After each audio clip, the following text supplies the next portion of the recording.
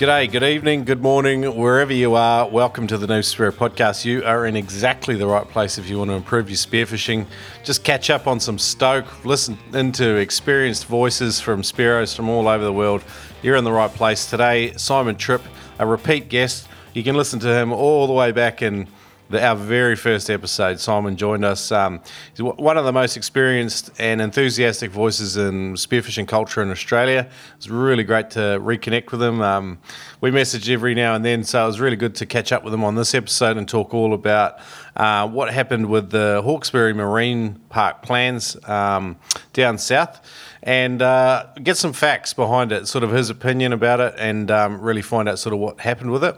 Basically, they were planning to create all of these marine parks that would essentially shut down 50 to 80% of all of the sort of the prime spearfishing locations for learners, particularly in the New South Wales area. And Spearo's banded together and played a part in chucking that legislation out, which is really good and actually a really positive thing for recreational spearfishers. One of the main reasons for me is the fact that 25 kilos of seafood per person is eaten by one.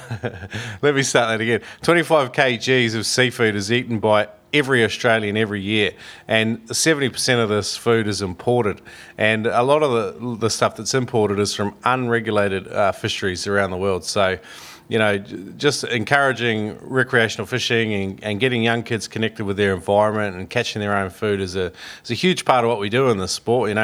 We're quite happy to go from preparing all our own equipment, shooting our own fish, gutting and filleting, preparing that fish and cooking it for yourself. There's a real pleasure in reconnecting with our natural environment. And so I think this is an issue that should be close to every spearo's heart. I mean, we're not against the idea of marine parks in general, but just where science backs. And so really good to get some more information from Simon about that today. Now, I'd also encourage you, if you're in the Sydney area, to join the Sans Souci Dolphins. Simon's been an active part of that club down there for a long time. And if you want to find out more about it, go to Noob Spearo's homepage. Up on the right in the menu is the Club Connections page. And there's a whole list of spearfishing clubs in Australia, New Zealand, America. We haven't got any from the boys over in South Africa. So, look, if you go there and your club's not listed as well, I'd love it if you email me, Shrek at Noob Spearo, with your club's details. You'll see what information I need there to put in that menu. But, yeah, anyway, Sans Souci Dolphins in Sydney if you want to connect with Simon. But the other thing we discussed today is just some general tips and info for getting started spearfishing in Sydney.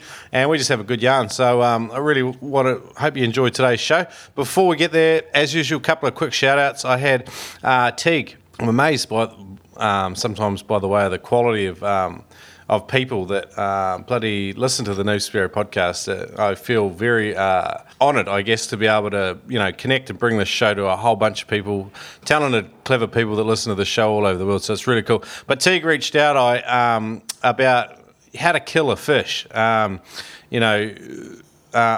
just read it. It says the freshwater spearfishing in Vermont, where they've just legalised spearfishing. It says podcast has been super helpful, even though it's geared more towards saltwater. I'm curious about killing fish in the water. After really bungling it up with a freshwater drum, I'm putting away the spear until I can figure out how to kill them more humanely while out in the water. Any tips or links to an older podcast would be great. So I sent a couple of links for this, which is a great question. If you go to noobspearo.com/Noob Spearo, I'll just go to the Caring for Your Catch Noob Spearo podcast episode. It's a good one. Or if you can go into the blog, there's an Icky Jimmy, How to Stone Your Fish. Basically, killing that fish as soon as you can is not only humane, but it preserves a better eating quality of the fish as well. So I'd encourage you guys to go and check that out if you have any questions about that. Mick wrote in, hey fellas, just wanted to say thanks for the great info on the episode so far. Haven't been spearing seriously for long, but have seen some massive improvements since listening to your podcast. Got my first decent Tusky and Mackie this week, and I don't think I would have landed them if I hadn't put that actionable advice into practice. Love that. That's a great adjective, actionable. I don't know who came up with that, but I'm happy to rip it off and butcher it over and over and over again. Podcast review. Shrek and Turbo are hilarious to listen to and bring guests on who always provide great information and stories. That's from Jay Pedersen. Thanks, mate. Cheers, guys. Love the show. Just purchased the audio book. Also getting me excited for a 6-week Ningaloo trip for a month. Would love to hear a few more interviews from guys up around the Exmouth area. Keep up the good work. Froth on, Sam. So cheers for that, mate. That's a cracker interview. I have actually got someone lined up from your part of the world. It's just a matter of getting our times and everything right. So, and sorry about the relatively poor frequency of episodes coming out recently. But anyway, I've blethered on far more than enough. Let's hook into this yarn with Simon Tripp. Enjoy. Adreno Spearfishing are today's proud sponsor of the Noob Spearo podcast. They stock a huge range of equipment that you can find in Brisbane, Sydney, Melbourne, and now Perth. That's right, spearfishing.com.au have got a huge range of gear. I encourage you to get along. Use the code NoobSpearo, NOOBSPEARO, and save yourself $20 on every purchase over $200 when you shop online. G'day Noob Spearo community. Today I'm joined by the illustrious Simon Tripp. He was the first ever episode of the Noob Spearo podcast. He's still actually one of the most popular episodes too. You've had way over 5,000 downloads, Simon. A hugely popular guest. So welcome back. Thanks, Shrek. Mate, 5,000. Wow, that's a bestseller in novel standards. I'm impressed. I don't normally talk stats and numbers on the show. I think we've had like 400,000 downloads of the show total or something. Not bad after 108 episodes. You're in the top sort of 10, I think, in terms of downloads. But anyway, a bit of a shine on for you. So, man, it was like 4 years ago we had you on the show. So catch us up a little bit about, what you've been up to. I know you got out the Coral Sea earlier this year, and you've been doing all sorts of things, running courses, and so just catch us up on sort of what you've been up to. Yeah, cool. Well, Coral Sea, I've had 2 trips out there. I did one in 2016 and one late 2018, and you couldn't get 2 more different trips. The first one was just sensational. Great bunch of guys, as they always are, 20-odd blokes. And, mate, I think we got 60-something dogtooth in the boat. The average weight was 28 kilos. I keep these stats, by the way. I love them. And the biggest fish was 77 kilo, which was awesome. And a mate of mine, Evan Leeson, got that. And it was a stunning fish.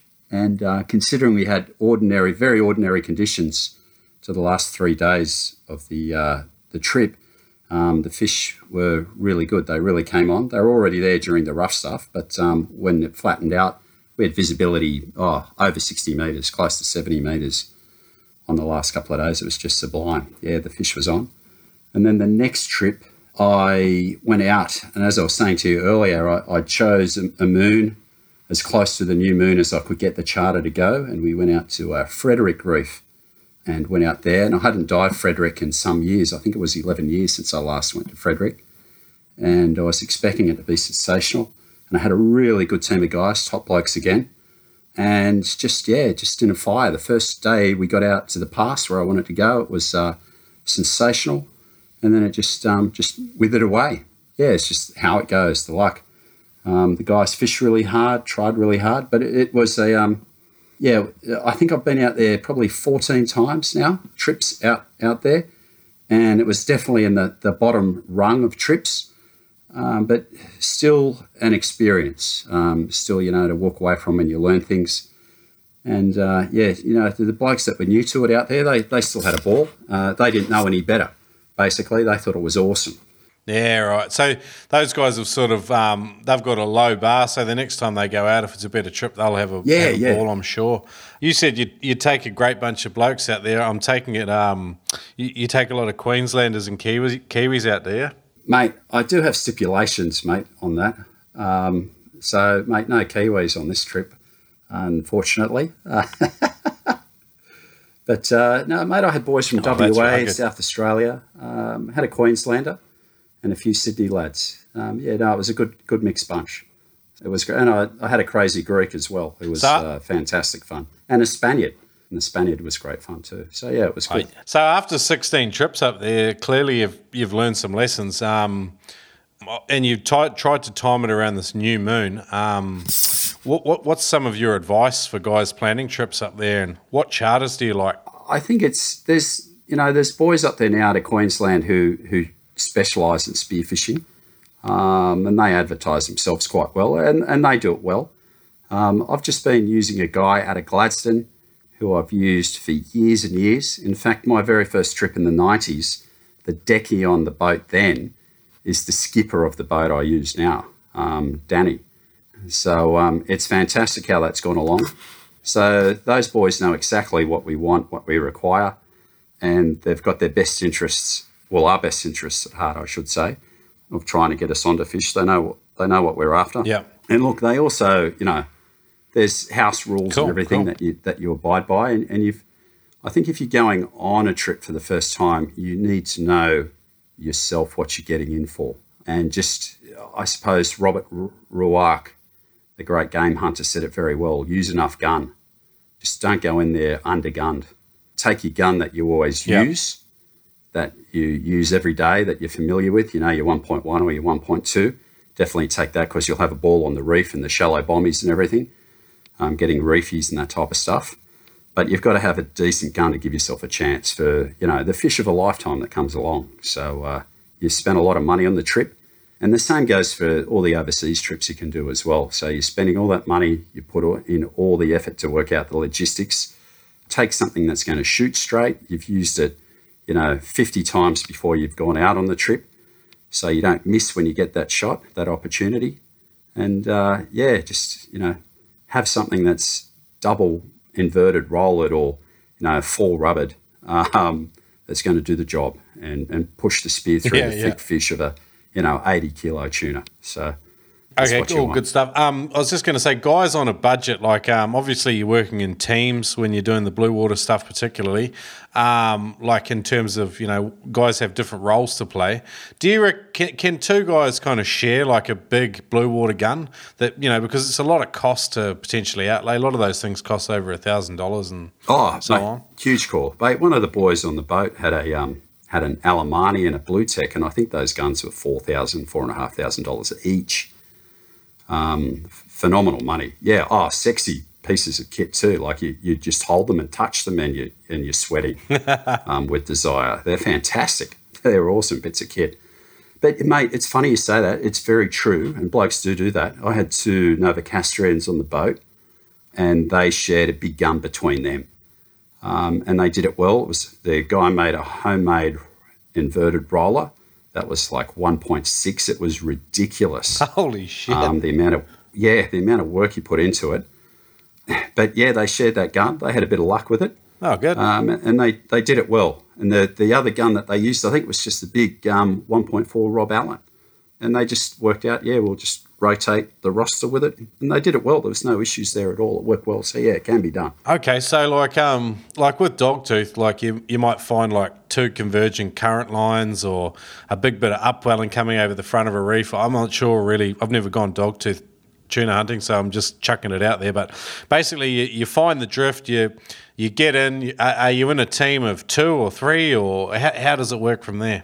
Look, it depends on the size of the dory and what the skipper has, or what the bloke who's organised the charter has organised. And the trips I'm on are they're four blokes to a dory normally, and one bloke driving all the time. So there's 3 in the water. We kind of got one guy with a big gun, definitely. Another guy, if he wants to, with the big gun or a smaller gun, and he's often on the flasher duty, so he might have a flasher that he's working. Yep. And then we've got another guy in the water with another flasher and burley.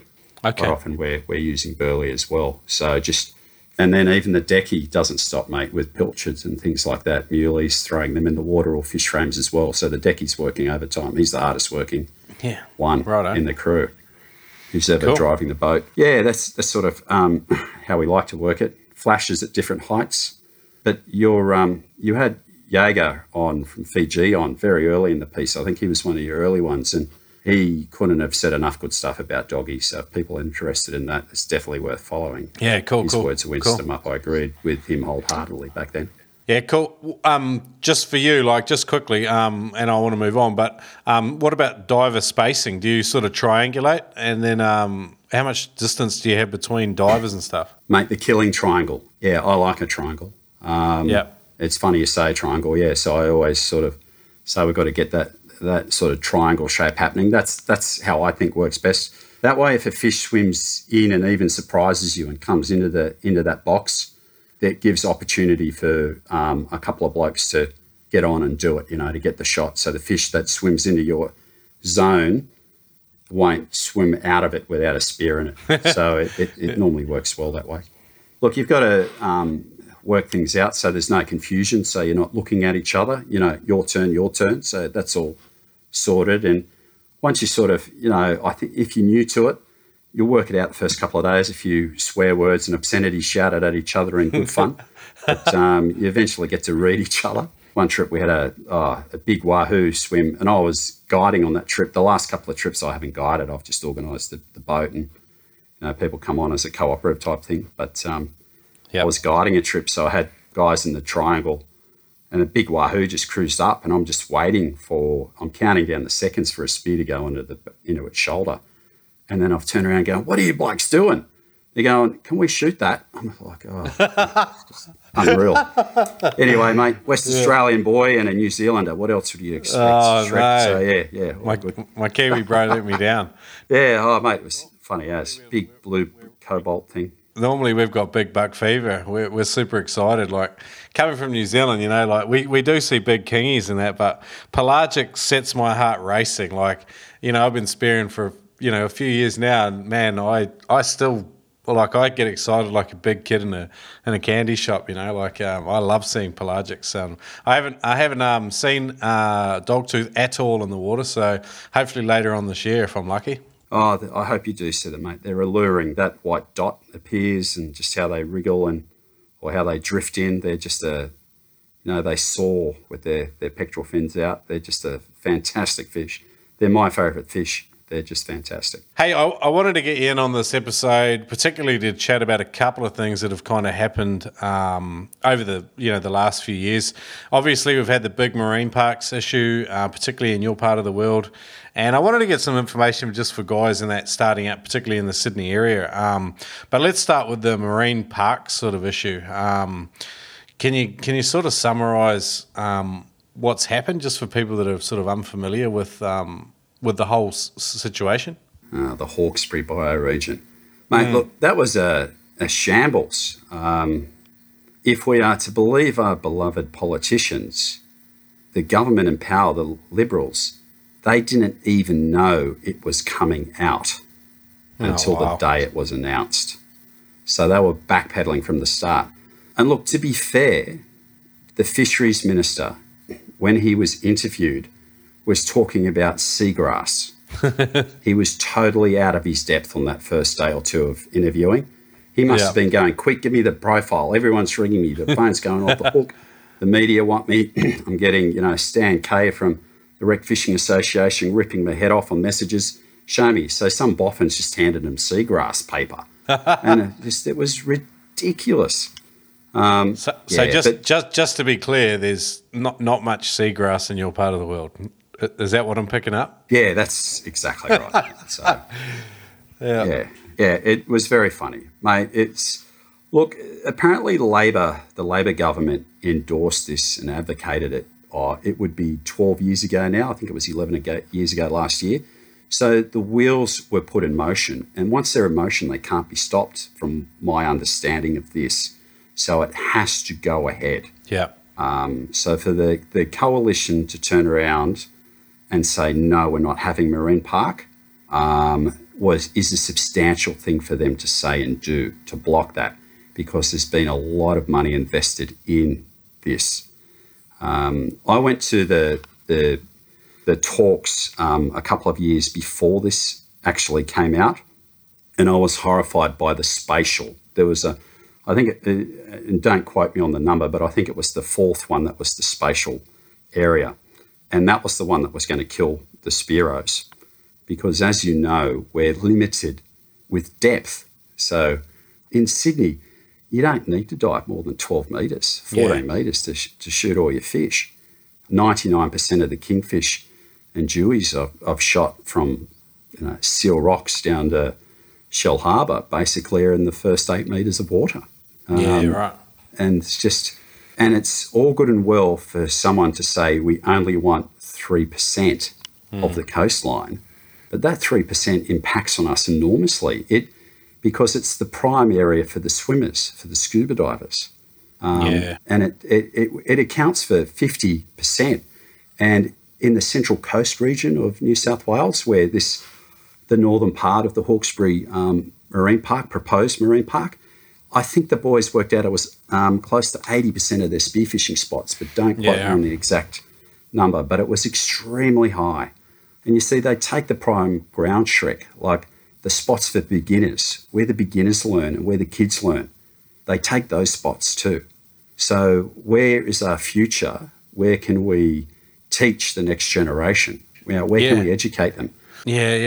Just to play devil's advocate for a second, so, I mean, a lot of us have grown up walking through national parks and, if you've had a chance to go to Goat Island Marine Reserve in New Zealand or maybe even Flinders or Henderson's Reef off Brisbane here, marine parks definitely are a really special sort of thing.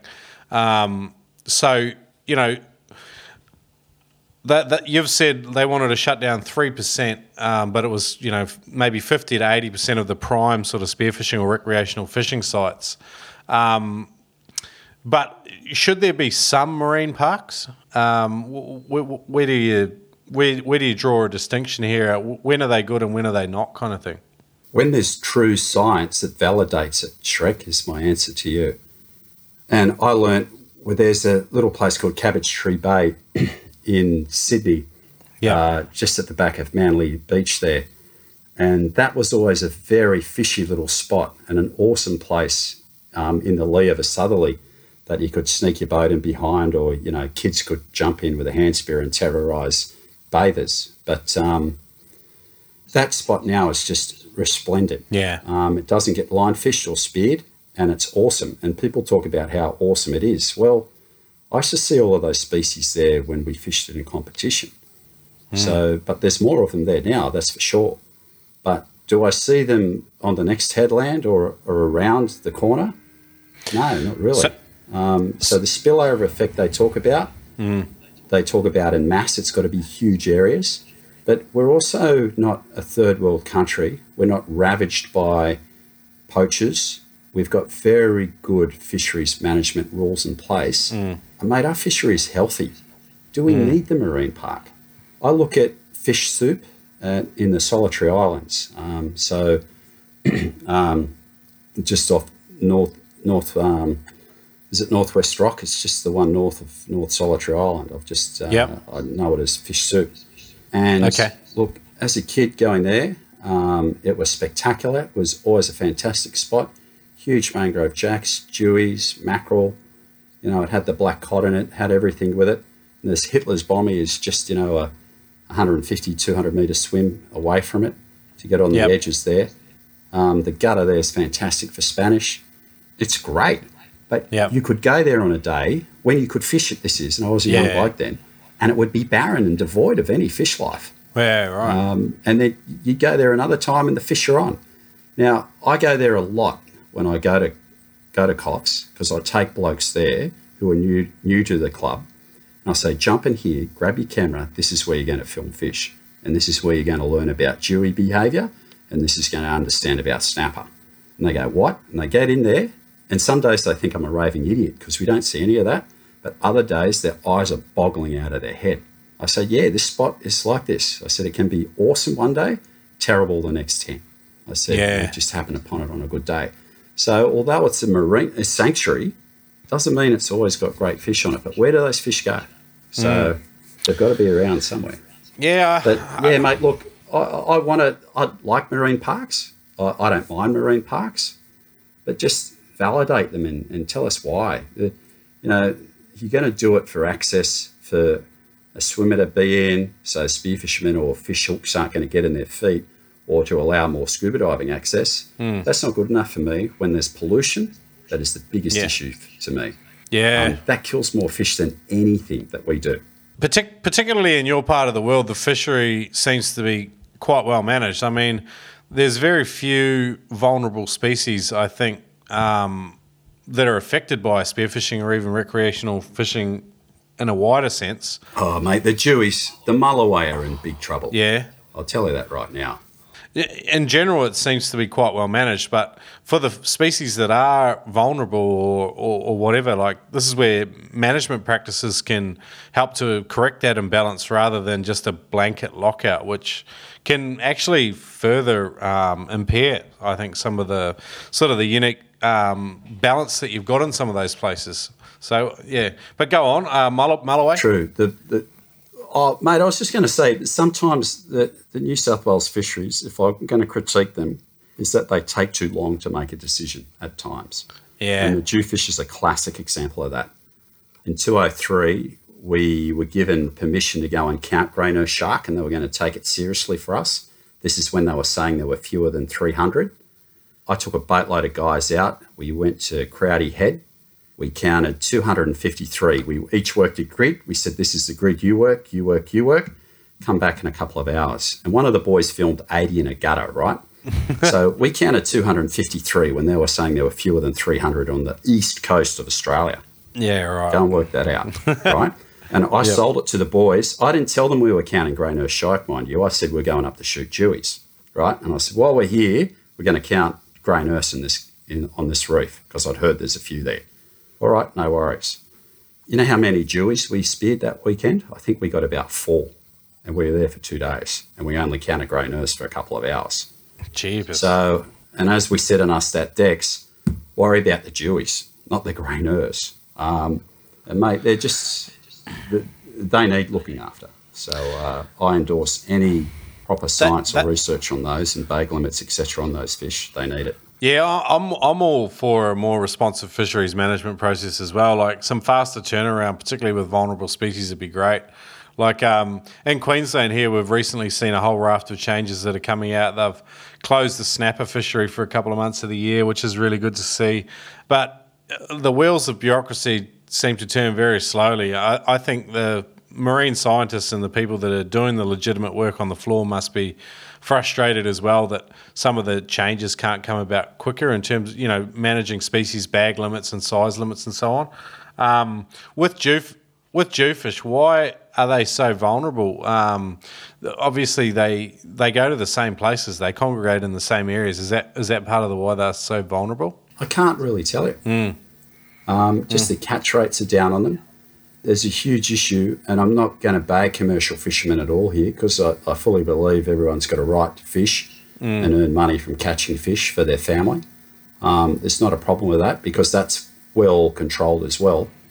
But there was a big issue in regards to some commercial fishermen wanting a smaller size for the jewfish, but you've got to have a size where they can at least throw one round of eggs, right? Oh, exactly, 100%. Is how I think. And that's not quite happening. They've changed the nets and everything, so more will come out. But you still see small Jewies sold in the markets, and that's just the bycatch that's left. So they're allowed to sell so many on bycatch. Mate, it's just a fishery that needs to be better researched. And rather than twiddle thumbs, something should have come in years ago and just said, and it has now, but I hope it's not too little too late. I'm sure everything marine that I've seen that's had restrictions put on them, like the crayfish, they're in abundance. The cray season in Sydney gets better every year. They just keep coming back more and more with their awesome fisheries management. The only thing they're doing there is not letting us have more of them recreationally. They keep allowing the TAC for the pros to go up, but they're not giving the recreationals more. New Zealand's recently saw a whole lot of changes with regards to the management of their sort of power and crayfish fisheries as well, and for good reason, particularly in some zones around New Zealand. And I guess when a species is better understood and their movements, their migrations, their breeding cycle are understood, that's when they can be kind of managed properly. Some species seem to be managed quite well and some quite poorly. With the blue groper fishery down there, we joke around blue groper up here are not protected in Queensland. You go south of the border and they're in almost like plague proportions. That seems to be where, because they are completely protected from spearfishing down there. That seems to be kind of erroneous. Like, it'd almost be beneficial to let sparrows take, say, one each or something, for a little while. What do you think of that? You're trying to get me into trouble on this podcast today. Huh? I'm already in trouble over my view on Deweys, I'm sure. I like to shoot there. Look, mate.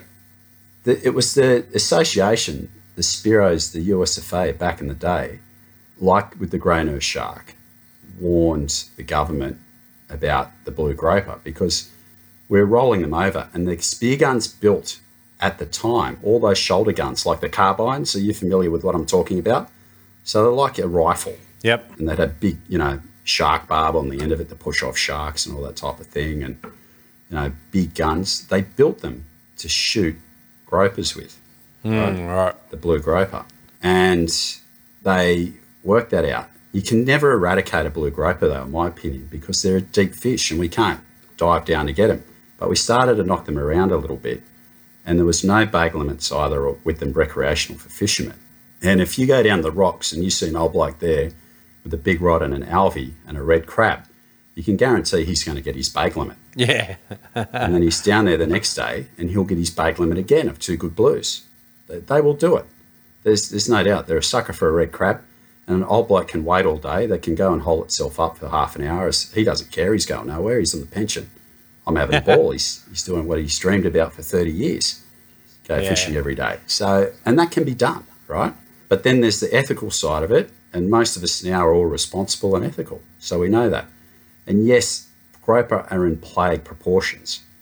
Some days where I take my students, diving the practical on day 2 at Long Bay at Malabar, 80% of the fish you see in the morning are just a groper, juvenile to big. They're everywhere. And you've got to wonder the impact that has on other fish because they're quite an aggressive fish. Yeah, so, I was just going to say anecdotally, like I hear they spook, other species off and they'll patrol an area of reef and they, you won't see some species because they're there in plague proportions. We joke around and call them the seeing eye dogs of the reef. Have you got some sort of similar language down there? No, mate, they're just pests. Yeah. We haven't really got a name from down here, but there's myself and a few other blokes, we have a joke about it and half serious, that we think if you read all the old fishing papers that used to come out weekly in Sydney, they used to catch a lot of snapper off the rocks in Sydney back in the day, and they don't do that now.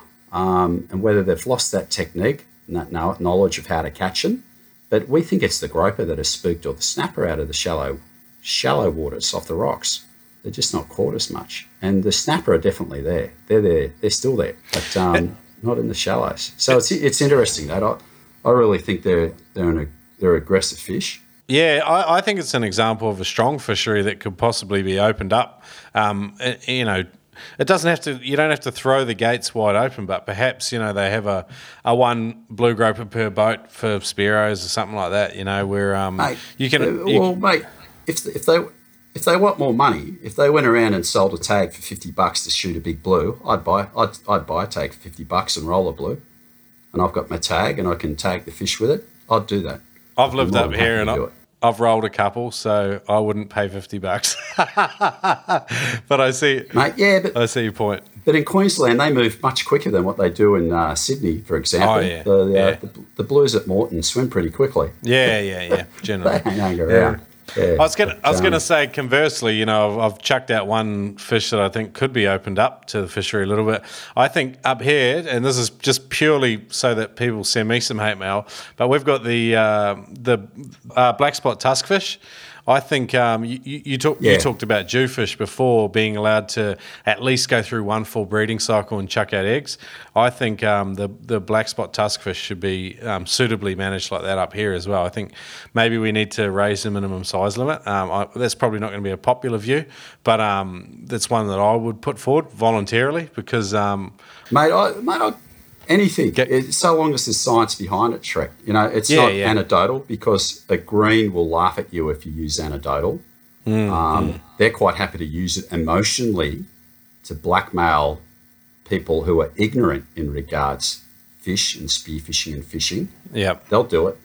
But then in a closed room with officials, fisheries and government, the Green will use that emotional anecdotal stuff and bias science. And I'll be quite truthful with you here. That goes on. Yeah. That happened at Cabbage Tree Bay. Yeah. But when we use anecdotal as a fisherman, they laugh at us. Yeah. But you had, I think he was a doctor, Richard Pillins. He was on a while ago. I remember hearing him. Yep. He talked about the black spots and just you only get the big ones in the deeper water now. Yeah, he's influenced me heavily with those views. Yep. Yeah, mate, I'd go along with that. Mate, it's just the same as, some spots you go to are plagued with parrotfish up your way. And then when the Spearos get onto it, they're not as plagued. They move on. They don't like the attention. Similar to the grey nurse shark down here in Sydney, mate. Once the scuba divers find them, start taking photos of them, they disappear. Yeah. Yeah. So, yes, people are harassing you every day of the week on your front door, you go. Yeah, you're right. Is your major issue spearfishing all about equalising? I got good news for you. We've been pumping Ted Hardy's immersion freediving equalising classes for a while now for free on the Noob Spearo podcast because we love it that much. It's effective. Now, his Roadmap to Frenzal class is absolutely excellent. It's a full-on video course that will help you to master the technique of Frenzal because you're probably doing Valsalva. Now, Ted sweetened it up a little bit more. He's got a 15% discount code. Go to noobspearo.com/TED, get full access to the Roadmap to Frenzal equalising class, and if you don't learn how to Frenzal within 30 days, he'll give you a full money-back refund.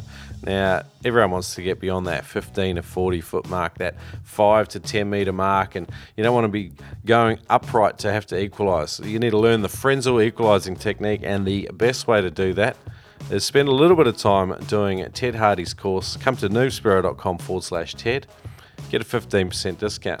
Enjoy. Guys, head over to vimeo.com. Check out the How to Spearfish video series by Luke Potts. There's nearly 4 hours of video training there, and they're divided into 5 different videos so far to help you take on the areas of difficulty that you might have. Now, there's a beginner's guide to spearfishing gear. There's a guide to how to increase your breath hold for spearfishing. There's techniques for spearfishing yellowtail kingfish, which also doubles as a guide to hunting pelagic fish. There's a guide, techniques for spearfishing snapper, which is a really good, helpful guide for approaching canny reef fish, which is a tough one. And finally, a guide to spearfishing around sharks. If you want to buy any of these videos, use the code NoobSpearo and save a bit of cash. Check it out. Vimeo on demand, how to spearfish.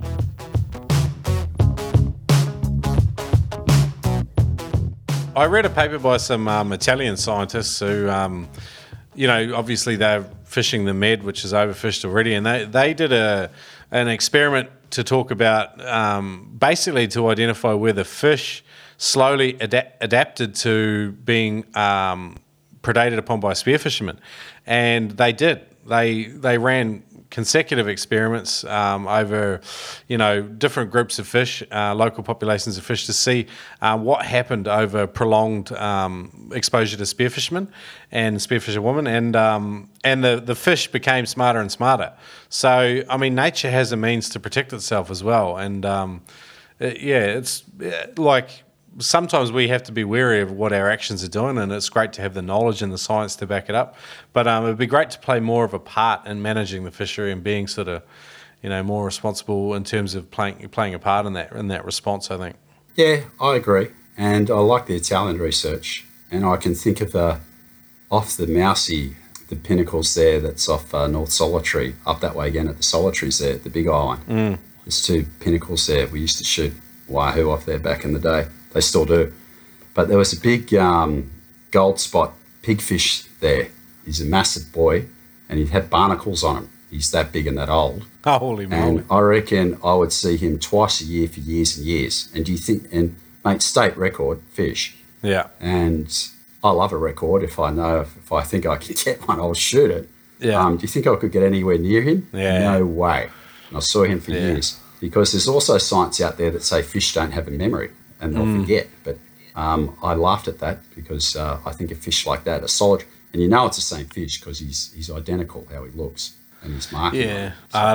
They talk about programmed like behavioural response. But yeah, there's definitely something to cunning. I mean, you see it in shark behaviour. You know, the young or juvenile ones seem to be much dumber and more aggressive sometimes with spearfishermen, whereas the older ones and the larger ones are often less aggressive and less kind of in your face because they've gotten big because they've been wary of the right things, I think. And you know, fish adapt to their environment. Those big sharks, mate, they're as smart as dogs, smarter than dogs. They're, the big tigers and whites and everything. I think they're very, very clever animal. Yeah, definitely, I agree. Just sort of closing out a marine parks chat, unless you had some more stuff to chat about, I was going to ask you, have you seen the Drawing the Line documentary? It was made a few years ago now. I only watched it a few days ago, but it was all about the marine parks issue. Have you seen that? No, I haven't. Bloody good watch. So it's on YouTube for free. Drawing the Line, it's called. But I think that was done by recreational fishermen a number of years ago, and it's funny. It covered a lot of the issues that came up during the Hawkesbury saga. So yeah. Moving on. Unless you had some more marine park stuff. Well, mate, no. All I'm going to say is that we used our feet. We marched. We had thousands there. I think there were over 5,000. The media reckon that were there. Some said 8,000. We had, and it was Spearos that led the way with the protests as well, and awesome. I'm very proud of that. Simon Horvath, Alex Hamo, Paul Marsh, just to name a few of those boys in the Central Coast Sea Lions Club. So it's a spearfishing club. The USFA led the way with that. They got very politically motivated. They lobbied very hard, and Simon Horvath has revealed some amazing errors of this government. And what goes on behind the scenes, it's disgusting. And there's still more to be revealed. So, mate, Spearos, hold your heads high. I think the government have worked out that we're only small in number, but we're very, very passionate about what we do and we'll fight for our right. And that's why, mate, the USFA was formed in 1948, because they were going to lock us out then in 48. The young blokes today, they wouldn't even know what spearfishing is in this country, apart from the association and the spearfishing clubs. It's that it's that simple. And I'll happy to have a beer with anyone and argue with them over that. It wouldn't be here today unless for the associations. No, it's awesome. I mean, there are some countries where spearfishing has been completely banned. So definitely big ups to the club. USFA, AUF, it's great to be part of a club and be part of that proactive sort of political response. We need these groups taking actions on our behalfs, and I'm friends with Simon on Simon Horvath on Facebook. He's definitely very vocal and very active, and hats off to the work that he put in for free. There's a few of those guys, so awesome stuff. Hey, let's move on to Sydney. So I've never really covered with anyone in a podcast how to get into spearfishing in Sydney. I think we talked a lot about going straight into clubs, and obviously that's a really effective route to get around a bunch of experienced guys, have access to mentors, secondhand equipment, learning, the conditions, and I think it's definitely the fastest way. But in terms of like species to target, places to first sort of head out, I'd love to get into some of your expertise with regards to that. Yeah, for sure. Happy to talk about that. Look, I'll be biased here in a way. Like, we don't have coral trout on our doorstep, but we shoot them now. They come down here. But, mate, I don't know many places in the world where you can, in the main harbour and the heads, you can catch great fish, kingfish, in your headlands. It's a superb place for a diver. You don't have to dive deep, as I mentioned earlier. And I suppose, mate, we have pretty good weather. Where will I start with this, Shrek? You got me a good one. If you're new, head into Adreno spearfishing. All right. Get a plug in there. The boys, mate, I tell you, the boys there are fantastic. Craig Sea Dog's there now. Sammy's moved back up to Brisbane. And Craig and the boys there are doing a great job. I go in there a lot. I take my young bloke in there. He's 6 now. And we go in there and have a look at the guns and wetsuits and everything. And the boys there are awesome. And there are so many new guys that are in and out of that shop. They get great advice, and they get a whole heap of kit, and away they go. So species to target in Sydney, obviously we've got the humble red moe. That's always a first on on every beginner's list, I I, suppose. sh- I shot my. I just a quick confession, Simon. I shot my first red mowie about 7 or 8 months ago down the Tweed Heads. I've never bothered to shoot one before. I shot it and I cooked it that night. It was absolutely fantastic eating, way better than a normal mowie. Is that your experience? Mate, red mowies are good. They're a good fish to eat. They're great, and they're a good starter fish. They don't move around much. I think my advice with Sydney is don't chase fish. So, and that is when you see fish, don't swim after it. If you see a fish, dive down. If it's not moving, you can shoot it, but otherwise just wait it out. And really, 10 seconds on the bottom, and a red moa will stop, perch, turn sideways, look at you, and you can put a spear into it. And mate, yeah, it's a beginner fish, and then and you move on from there.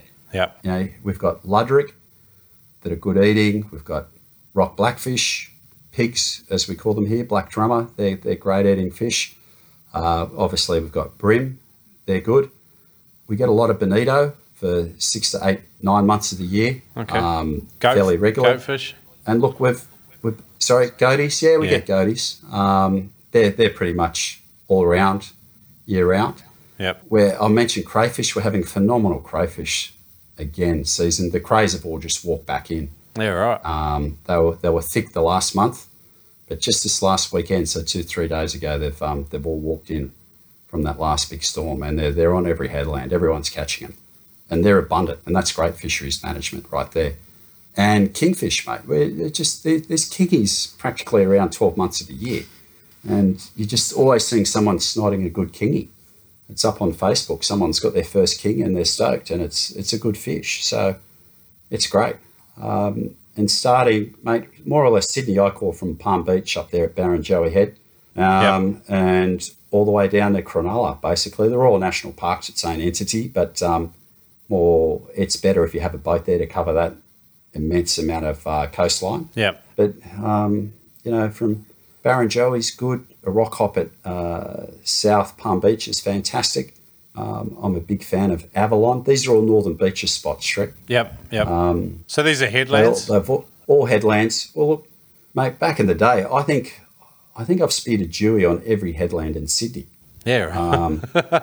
Yeah, so, they've all, see, we're lucky here. So most of the headlands have reef. So straight away, there's rocks, boulders, and weed, and that will go for several metres. And then it will change just to nice, lovely big boulders with some weed from, say, just don't criticise me here, but say from 8 metres to 14 metres.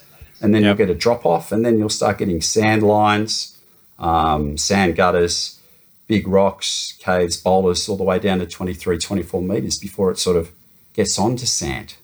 Some places that stops at 18 metres before it gets onto sand. But normally it's good reefy structure, just about on every headland in Sydney. And, someone will point something out and say, this one you're bullfed. And I go, yeah, that's right. Okay, that's sandy. But, mate, we're blessed. And you can get in the water safely in quite a lot of locations. So, like South Palm's a wonderful little spot for a beginner if you're on the Northern Beaches. And you get down there in the corner of Harbour's a good little spot too. Ferry Bower's good in a southerly to get out of the way. Before we fired up the interview, you showed me a big marine taxidermied morwong on your wall. Where did you shoot that? Sound like Paul Rosso, mate. He called it a mowie too. Mate, that was good. That was a snapper. And that was 8 kilos, so that was worth putting on the wall, that one. It's a beautiful fish. It's a good fish. So I got that at Longreef on a spot called The Wall. So Longreef is the home of spearfishing in Sydney, if not Australia, because that's where the association started in 48 at Longreef at Collaroy there. Yeah, right. There's a shallow bommy that comes up to 3 or 4 metres, about, from Collaroy Beach itself, it'd be 800 metres. But actually off the headland is probably only 300 metres to the north of the point. And they call it The Wall, and the scuba divers know it. It's got some grey nurse on it.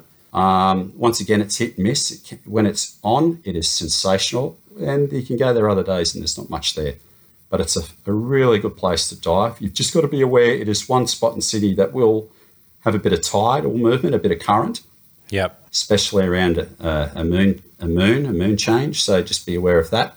But it's a gun spot. So I got it there. It was actually, we had a competition in Sydney Harbour with the venue where we meet, and they called the comp off.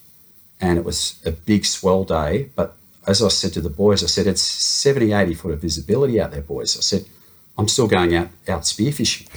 So it was a big rough day, and so it was breaking on the wall that day. And when I got in the water that day, there was rainbow runner everywhere, kingies, and there was literally, dozens of snapper scooting around on the bottom. And I've just gone, my goodness, look at this. And a mate of mine had just shot a brim or something like that. I said, what are you doing shooting that for? Look what's underneath us. There was snapper everywhere. And he said, what will I do with this? I said, chop it up and use it for burley now. Bring the snapper in. So he did. And then the snapper bolted because he dived down on them as soon as he chopped it up, because I said, I'll let him dive on it. And I said, that's okay. Don't panic.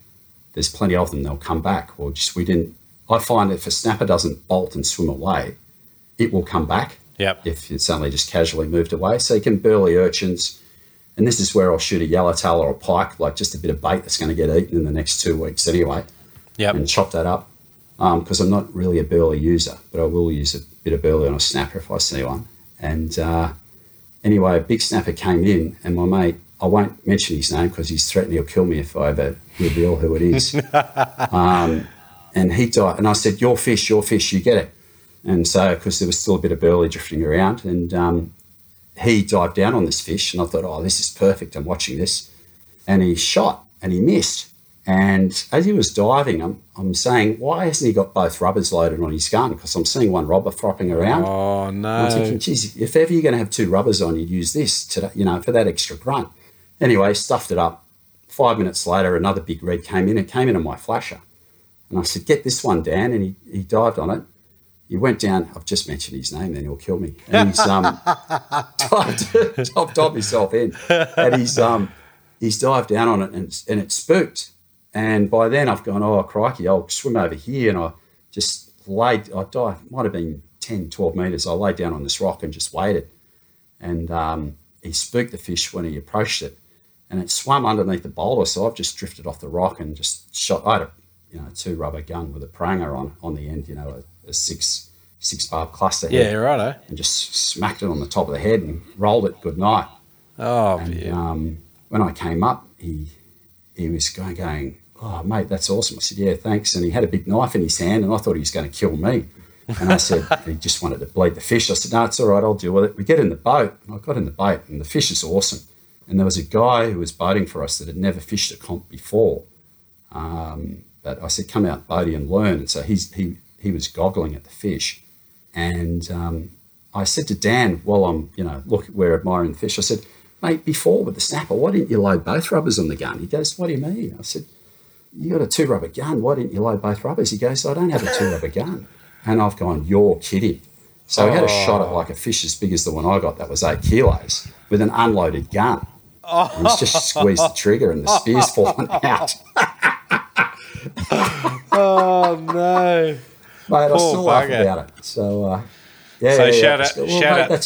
shout out to Dan. That's buck fever, mate, isn't it? So fired up.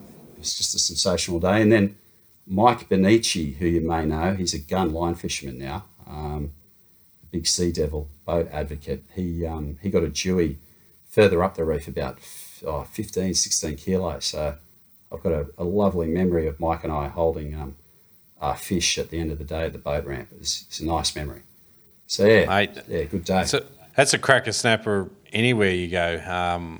Jeepers, I really want to get over to New Zealand and shoot a big one myself at some stage. But it's one... Yeah, I got one 10.5 over there, just shy of 11 in New Zealand when I was there. Yeah, right. It's good fish. That's a bloody good fish. How come you didn't get that one mounted as well? You'd have two of them on your wall then. Mate, well, I was there at the Nationals at Tairua years ago, and I fell into pairs there. I fell in love with pairs diving, and I shot it on a day before the comp, and with just a scout day. Oh, that was fine. And I remember I dived on a fish earlier, and I thought it was a dewey I was diving on. I'm going, geez, I'm going to be the first bloke in New Zealand to spear a mulloway. And I've gone, hang on, that's not a mulloway, that's a big snapper. And it swam away. And then I swam up to my pairs partner, Froggo, Lenny Goldsmith, and he was with Shane Fitzmaurice, who's a three-time New Zealand champion, with Pat's mates. Shane and Pat. Pat Swanson. Yeah, Pat Swanson. Yeah. Lovely guy. And Woolie's become a lifelong mate of mine since I met him at that comp. Yeah, righto. And I told them about what I'd just done. I said, I've just spooked this big Dewey, but it was a snapper, and I just totally stuffed it. It would have been 30 pound. It was massive. Because I used to shoot a few Deweys back then, so I knew the size. And Shane went, mate, go back there and ground bait, and it may come back. And I said, all right. So I've left them to it. I was watching Shane dive then. Blew my mind. I swam away from that going, we're not going to beat this guy. He was phenomenal, what he was doing filming. So as I just snooped then on the way back to the spot to set up an urchin sort of bait. And I came over this rock and looked over the shadow, and a couple of rays had moved. And I just saw this sort of out of the corner of my eye, this flick. And so I've moved across, back over and down, and there's a big red there. And he's just, mate, praying a double rubber again, just smack, lights out, was great. And he was huge. So I think he was 24 and a half pound or something. He was a big fish. So I was happy with that. And the Kiwis, mate, I put it on the barbie and we all ate it. So everyone, it was fantastic. So everyone in the caravan park, we all got a feed out of it. It was great. Hey Noobers, it's Jeremy here from Spearing Magazine with an update for you guys. Shrek and Turbo have been doing such a great job with telling guys about Spearing Magazine that we've actually sold out of most of our back issues and catalogs. But I just wanted to let you guys know that we have an international subscription available just for you guys. Yeah, from Spearing Magazine. I'm Jeremy Campbell. Thank you, guys. Go to spearingmagazine.com. Check out the international subscription. Aw, yeah. Today's episode is brought to you by Patreon. It's a membership platform that makes it easy for artists and creators like the Noob Spearo to get paid. Basically, you support us per episode at any level that you choose. Head over to patreon.com/Noob Spearo. Today's episode powered by patron listeners just like you. One thing I love chatting up with you about, Simon, is your enthusiasm, your passion for spearing still comes through loud and strong even after all these years. So it's bloody awesome hearing your fish stories, mate. I love it, mate. Hey, I wanted to let listeners engage and find out maybe about some of the courses you run down there in Sydney. Can you fill us in on some details about how guys can find out a bit more about that? Yeah. So I go through a shop called Frog Dive. They're a scuba shop, but they sell spearfishing gear. They're also doing free diving courses there now too. They've got a good instructor there, James. And Andrew Harvey and myself do the spearfishing courses out of there. We do them at least once a month. It's on their website there, the Frog Dive website. Oh, perfect. Under courses, you'll see spearfishing. Yeah, so we're easy to find. Or I'm on Facebook. I do a lot of one-on-one courses now, I was mentioning to you. So just people that want to tweak something or just get something right, they think they're lacking. I do a lot of father and son courses, especially during the summer. Geez, I was flooded with those the last couple of seasons. It's been great. So they're great. I really enjoy those too, seeing the dads and the young blokes getting into it and just going through just some basics and some safety and just using a gun properly and things like that, yeah. As well as just that key word I love, relax, just trying to teach people how to relax a little bit better in the water. Well, there's an absolute bloody ton to learn when you start spearing, and you don't even realise how much you've learned, after a few years of doing it. You turn around and someone asks you some questions and you start explaining stuff and you realise, holy shit, there really is a lot to doing what we do, So if guys want to find out a bit more about that, they can go to today's show notes at noobspearo.com/trip2, TRIPPE2, and I'll have your Facebook linked up and I'll have the Frog Dive courses linked up. Guys can reach out to you and chat there, Simon. But, mate, absolute bloody awesome chat with you again. I wish I could do this more often. I'm just flat out with work and life and everything else. But it's good to catch up with with guys like you that have done some early episodes with us and just sort of re-catch up and just shoot the breeze. It's bloody great. So awesome to have you with me today. Shrek, mate, it's when I did this one with you, number one, all those years ago, who would have thought you're on the number you're on now? It's just fantastic. And it says so much about how you guys have done so much for the sport. It's fantastic. And I enjoy listening to every episode you guys put out. It's great. So it's a credit to you, mate, what you guys are doing for the sport too. You're great. Thank you. Well, thank you. We've definitely been sport. We've had some bloody good yarns over the years. I wonder if Turbo's ever coming back, but we'll see. We'll see how he goes. But all good, Simon. All right, man. Well, mate, I was going to ask if he's still sitting under a tree with his seasickness, but I hope he's getting better. I think he's been getting out spearing a little bit lately. I haven't caught up with the fella for a little while, but we'll see what happens. So, all good, Simon. All right. Cheers, man. Thanks, Shrek. Bye.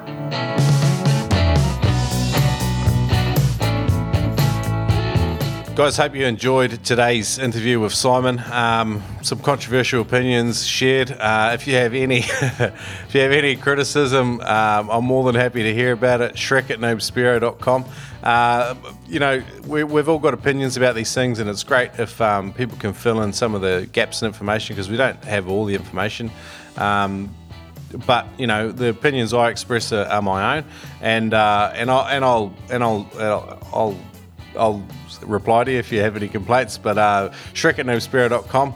Any feedback at all about this episode would be great. The other thing was Patreon. We've got Patreon has got $650 in there. That's going to pay for this Melbourne trip coming up in November. At this stage, I am flying solo down there to catch up with the boys from Club Spearfish and hopefully do an in-store interview at Adreno down there. And I'd love to go spearing with you if you're down in that neck of the woods. I'm going to be catching up with Sven and Eckhart. Look, that's where we're going. That's what we're doing. As usual, your reviews are welcome. Thanks for listening to today's Noob Spiro podcast. I'm out. Now, I don't know about you, but I love new gear. And spearfishing.com.au have got a huge range. Mad flat shipping rate, especially in Australia.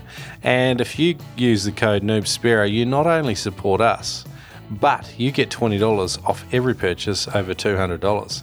That's right, pump in the code NoobSpiro at checkout, NOOBSPEARO at spearfishing.com.au, and you will save $20 on every purchase over $200. No brainer. Thanks, Adreno.